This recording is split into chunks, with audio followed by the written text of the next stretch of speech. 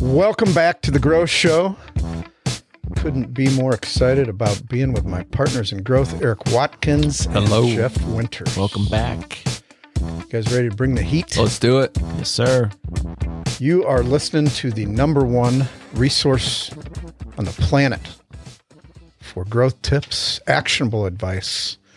We're just trying to make it a little bit easier for you all out there in your journey to year-over-year growth. You know what I love about this show is that we get to kick it off with the sheriff. Oh, the sheriff of LinkedIn. Mr. Winters is combing the pastures, finding the goods, and pointing out the shit. Combing the pastures, I like. I've never combed. I'm unfamiliar with the pastures, but I'm combing. He's never been in a pasture in his life. Two truths and a lie. Never been in a pasture. This segment sweeping the country. People want to be named. And we're going to name Darren Alpert for today's first truth. Today we're talking about OTE, as the kids call it. We call it on-target earnings. It's a fun phrase people use mostly in sales to talk about how much you can get with your base plus your commission. And Darren says, quote, hard to turn down a role with a $150,000 base and $300K OTE, question mark. Not really, if no one is hitting quota and product market fit isn't there. You have to do research. Otherwise, you're going to be looking again for a job in 6 to 9 months. I think this is a material truth. The on-target earnings for a salesperson has a lot to do with the product and the company. I think people get suckered into jobs based on big on-target earnings promises and end up leaving jobs where they're making a lot of money to go to jobs where the promise is a lot of money. You better know what you're doing before you take a big on-target earnings job. Do your research. Truth. I agree. I think that if you're out there looking for a job and there is base and commission, a lot of times people are talking about the top 1 or 2 reps. That's how it's built. And some people fail in building a plan for the middle group of your sales department, which is where most people lie. So I would ask for what the middle third makes. And I'd even ask for some numbers so you could talk to a couple of salespeople direct and get the facts. Yeah, 150 base is a lot for a lot of people. So maybe not speaking particularly to that, but in just looking at the total income in general, if you're leaving a job to try to go make more money, I agree with Scott. I think I would ask for, if a company really wants you, they really want you, especially in sales. Mm-hmm. So you have a lot more leverage than you probably think. I would say, show me last month's commission payouts. You can block the names. I don't need to see who made what. Just show me all of them. Show me all the reps. Call them rep 1, 2, 3, 4. See what they're making. Get a feel for it. Yeah, I think the number, the base salary, obviously large. It's less about that, I think, and more about, what the actual comp package looks like. And it's as much about probably the bonus as it is about the ability to be successful. Sure. And stay there and not get put on a performance plan. I think people, when they're in the interview process, they feel like they're almost beneath the interviewer, such that they're not going to ask the hard questions that they need to ask. Like, feel free to ask really hard questions to get the answers you need. Like, don't be so anxious to get a job that you're going to overlook asking the hard questions. Yep. It's good feedback. Next truth, Allie Merchant. And I think it's particularly important for new managers managing sort of greener frontline employees. I made this mistake as a manager. I was careless. Here's what happened. I was using what he calls drive-by language. Example, can you look into it? Nice job. ASAP.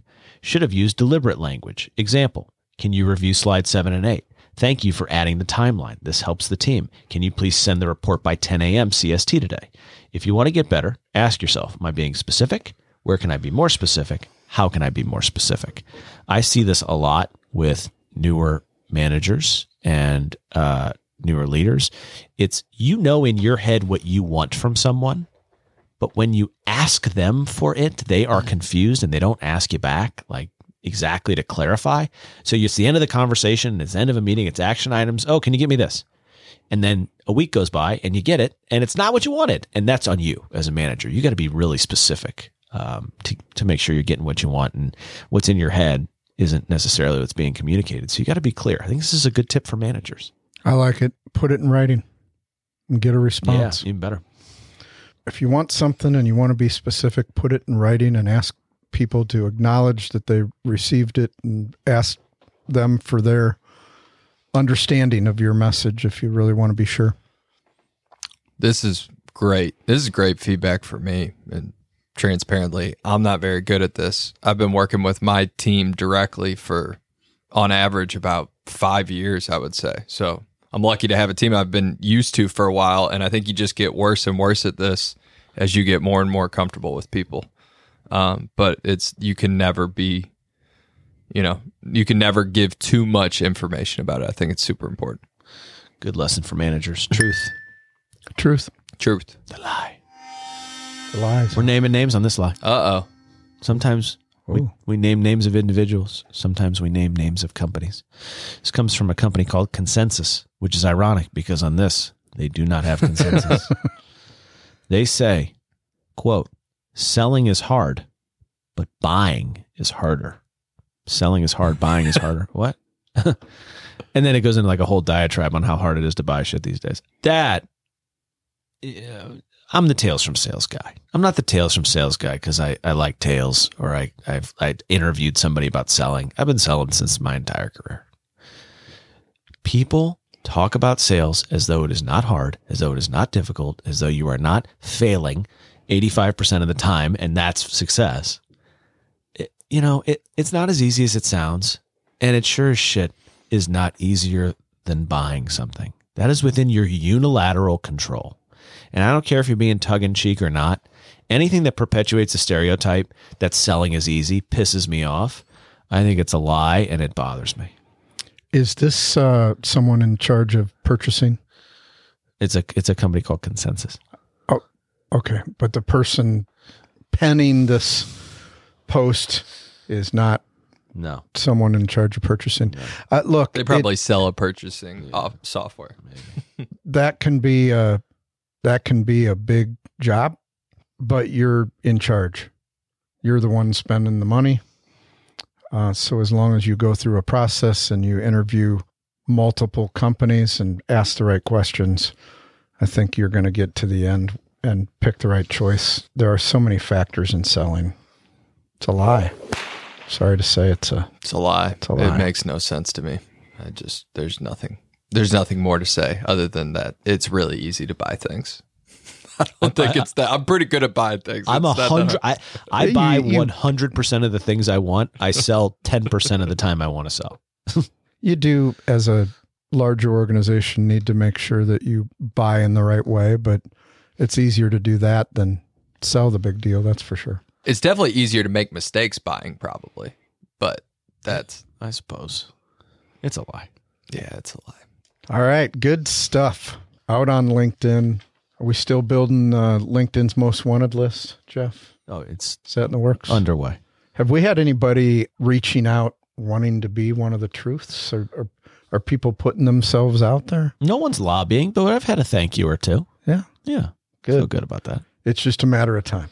All right. We are to the 50 for 50. Again, today I want to talk about winning awards. And some awards you'll win just by being great. People will find you, but most of them you have to actually go out, go through a process, put a submission together. And this has been really, really big for us. Went out, poked around a little bit, found a little organization called the Best Business Awards. And what they suggest is that small businesses that win awards can see as much as 63% increase in income and a 39% increase in sales. If someone that was not in the middle of this kind of process went out and read that, they'd probably think, oh my God, that's crazy. But this is a best practice for us, and it should be for you. You have employees that work for you that are doing really good work. They're creative. They've got, their heads down. They're making it happen for you. There's nothing like getting recognized, whether it's an individual award, which we do that.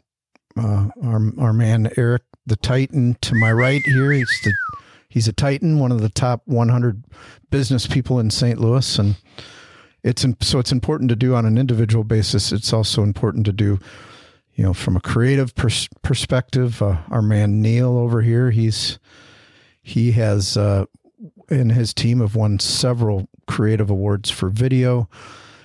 He would tell you that that's really important for those folks that put all those hours into putting that really good content together to be recognized as leaders in the industry.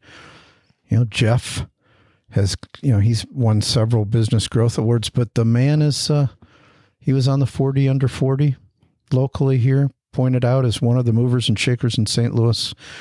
It makes you feel good, but it makes your business better. There's some significance in making sure that you're building credibility, differentiating yourself from competitors, boosting morale, attracting new talent. It's free publicity. Look, if you want to get new clients and keep them, and if you want to get new A players and keep them, you'll get yourself involved in this process quickly. Clients do research before they make a decision. People want to go work at a best places to work. If you're already working somewhere, you want to feel good and you want to know, things are headed in the right direction. If you're a current client, you certainly want to know that who you're working with is still being innovative. So this matters more than you know. It's moved mountains for us. What do you guys think? I would say, first off, just one point is that this doesn't happen unless you prioritize it as a business. This could very easy fall on the back burner, and I can't remember how many new hire classes I've sat in and asked them how they ended up at Abstract, and they said, well, I got on Google and I searched best places to work in St. Louis or best marketing companies in St. Louis, and that's how I found you. And there's incredible people that have come here just because of that, just because that award. Well, that award goes out. I think we just got an email the other day about it. And it's easy to get caught up in the hustle and bustle of your business and not prioritize that. But that's the wrong thing to do. It has a huge, huge impact on our business. And no award, like you said, no publicity, and from an award standpoint, is bad publicity. And I just think it continues to add credibility to your organization. Something you should do. Yeah. I remember when we were first getting started, there was 3 of us in an office, and the Inc. magazine came out with the 5,000 fastest growing companies in the country. And we had, $13.50 in revenue, and are looking at this list. Boy, you imagine if we could get on this list one day. Wouldn't that be amazing? And I remember we sat there and we looked at each other. We said, we're going to get on this list. And we worked, and years went by, and we got that magazine. We weren't on it. We're going to get on this list. We're going to get on this list. And then we did get on that list. And it was such a source of pride for everybody in that business, and myself included, and especially. Awards can have all sorts of positive impacts. Get great people, keep people, get clients, keep clients, but it can be a source of rallying too. And that's what that Inc. magazine award was for us. I didn't think about this prior to this episode, but we just finished one on putting things in place to hold yourself accountable. This is another perfect way to do that. If you're shooting to get on a fast growth list, you get on it one year and then you're gone the next year. That's not so much fun. Or if you're a best places to work one year and you're not the next. So this is just another thing that you could do, get involved in these, regular submissions for some of these awards where you're on a list, and then, the goal is to stay on that list. Something to think about. Here's the work that I would suggest that you go through. It's super easy. Go Google Best Small Business Awards, Local Business Awards. You'll see resources, blogs, articles. Put your list together. What matters? Do I want the innovation awards, the growth awards? What are some of the individual contributor awards that I can put on the list? Put them on a calendar because they're at different parts of the year, and try to make this happen every month. We've won over the course of our years, about 120 at this point. That's crazy. And it matters. It really does. Our people are more excited. about recruiting, going out and getting clients. This matters. Make it happen. Do that homework, and you'll just be that much closer to consistent growth. One story I forgot on that is, in addition to all that, the people you meet and you kind of know what businesses are doing what. I remember we were at an award ceremony and Sapper was there. And we were like, and we saw their growth, and it was like 1,000% growth or something crazy. And we were like, damn, what's he got going on over there? It could be one of the things that led to us, maybe we would have acquired Sapper in either way, but that was so funny. I remember this, and it was one of those where you could buy a table, and we didn't have that much money, so we bought 2 seats, and you guys had 4 tables. But I didn't know, it was and so, we got there, I was like, hey guys, how you doing? And so I was talking to the people at the table, trying to make you all think that that was my table that I had purchased, but literally we just bought a seat. It was just me. And I was like, hey guys, when my name gets called, make sure you clap. Always got to be bigger than you are. Hey, always fake it to you, man. Perception is reality. Yep. I have been so excited about the things that you've been sharing in Mining for Growth Gold. I just think today, as selling gets harder, people are kind of stuck, and they're just thinking, some people are just throwing their arms up and saying, it's just too hard. Layoffs are happening. The economy's down. My sales are just going to suck. But guess what? We're setting records here in this climate, doing some of these exact things that you're talking about. So, what do you have to share today in Mining for Growth Gold? Yeah, I have. So we're looking at email for this one, and this is a quick one, but super, super important. So if you're doing outbound emailing right now at scale, what you're going to get is a lot of, no matter how good your targeting is, you're going to get a lot of, well, you actually need to talk to so-and-so. Or so-and-so handles this.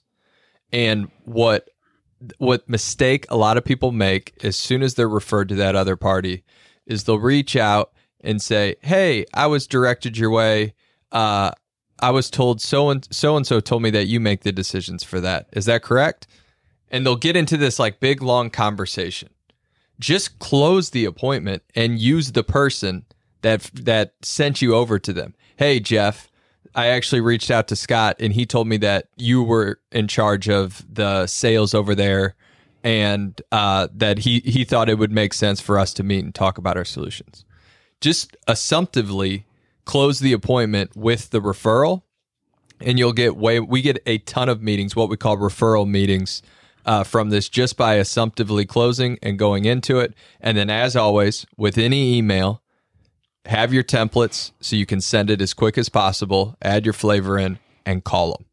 And hit them from both ways. I'm going to email the referral, and I'm going to call them right away.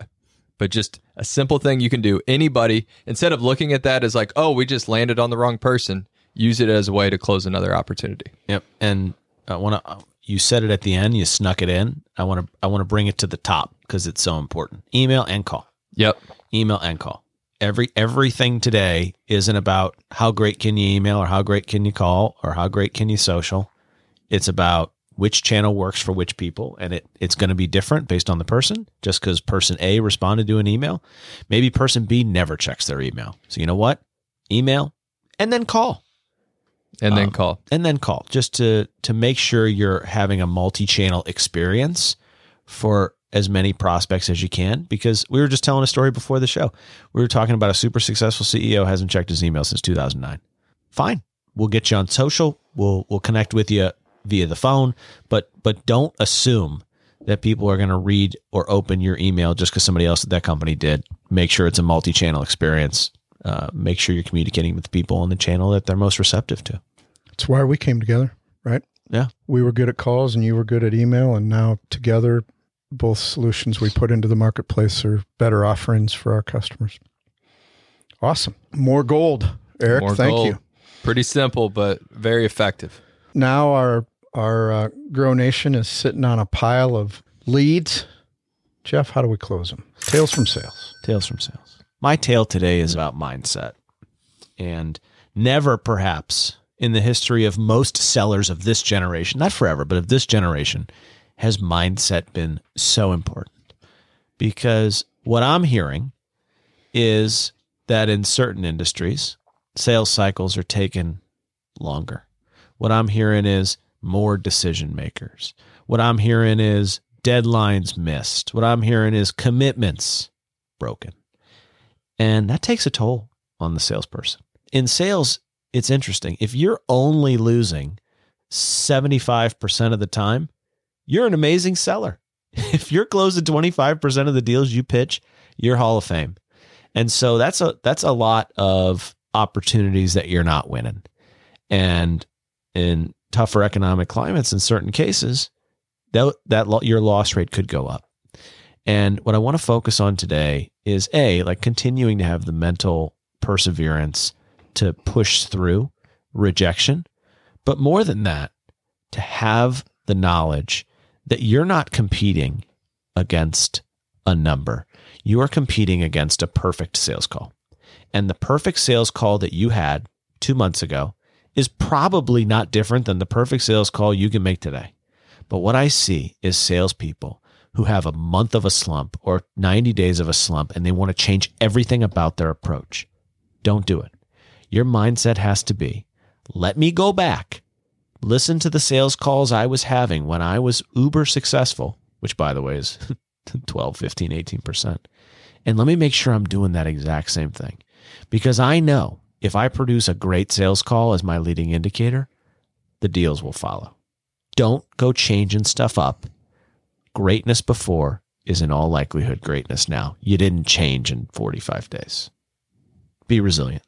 Another great tale from sale. It's been an incredible episode. More growth goodies, growth nuggets for the Grow Nation.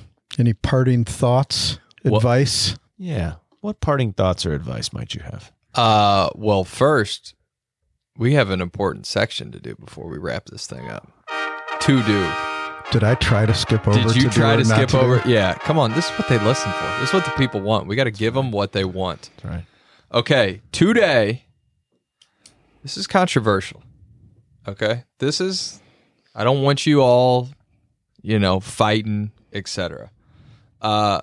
Today, I'm going to give you a situation, and you're going to tell me if you would rather have a hot dog or a hamburger.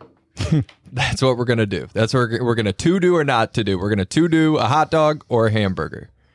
First up, baseball game. Jeff. It's easy. It's a hot dog all day. Scott. What stadium? Busch Stadium. I'm just kidding. Hot dog. Okay. We're on the same page. All right. Next. Wedding. Is there often a wedding? God, that's an Iowa wedding. Yeah, and you're at an Iowa wedding. Eric's going to get married soon. Yeah. I know you're at an Iowa wedding, and there's only someone's grilling, and it's hot dog or hamburger. What are you doing? I'm hot dog to ensure that my clothes. Although at this particular wedding, I don't know what the attire is, but I don't want my clothes to get messed up, so I'm hot dog. Okay. Hamburger. Ooh. All right. If you're grilling, what are you eating? You eating hot dogs or hamburgers? I don't want to say. I hate to do this. I'm having another hot dog. You can't screw up grilling a hot dog. I screw up grilling everything else. I'm grilling a hot dog. But, maybe. Did you just admit that you screw up on the grill? Oh, constant. Come on now. Hamburger. I think every situation where I trust who's cooking, I'm going hamburger. Every other situation, I'm going hot dog. I think that's what it is for me. So, Jeff, I'd probably eat your hot dog too. Thank you. Yeah. Do you like brats? I like hot dog or brats. A hot dog 100% of the time. Yeah, probably too. Yeah. Sometimes, yeah. I think brats, though. Sometimes brats taste weird, though. There's something about them. They're like the texture, they're too chewy. Mm-hmm. Yeah. Riveting content about hamburgers and hot dogs. Riveting. I think we would like to hear, though. Hot dogs or hamburgers? Are you going to tell them where? Give them an event. And they've got to tell us hot dog or hamburger. 4th of July. 4th of July. You could get both. I mean, I've had both, but you got to pick one. Quintessential barbecue holiday. Whoever is grilling has got the mid-calf socks on. They got the dad shoes, and they got an apron on. So that's all the facts I'm giving you. Those are all the facts. Dad shoes and an apron. Dad shoes and an apron and the high socks. Multiple growing devices. You know they I know mean what business. I'm picking. Yeah, you know they mean business. All right. Grow Nation, we want to hear from you. Hot dogs or hamburgers. And then tell us which one of these tips you're going to put into play this month. We'd love to hear that and hear how it's going. As always, let's grow. Let's grow. Let's grow. The Grow Show is sponsored by Inbound SDR, digital search that works.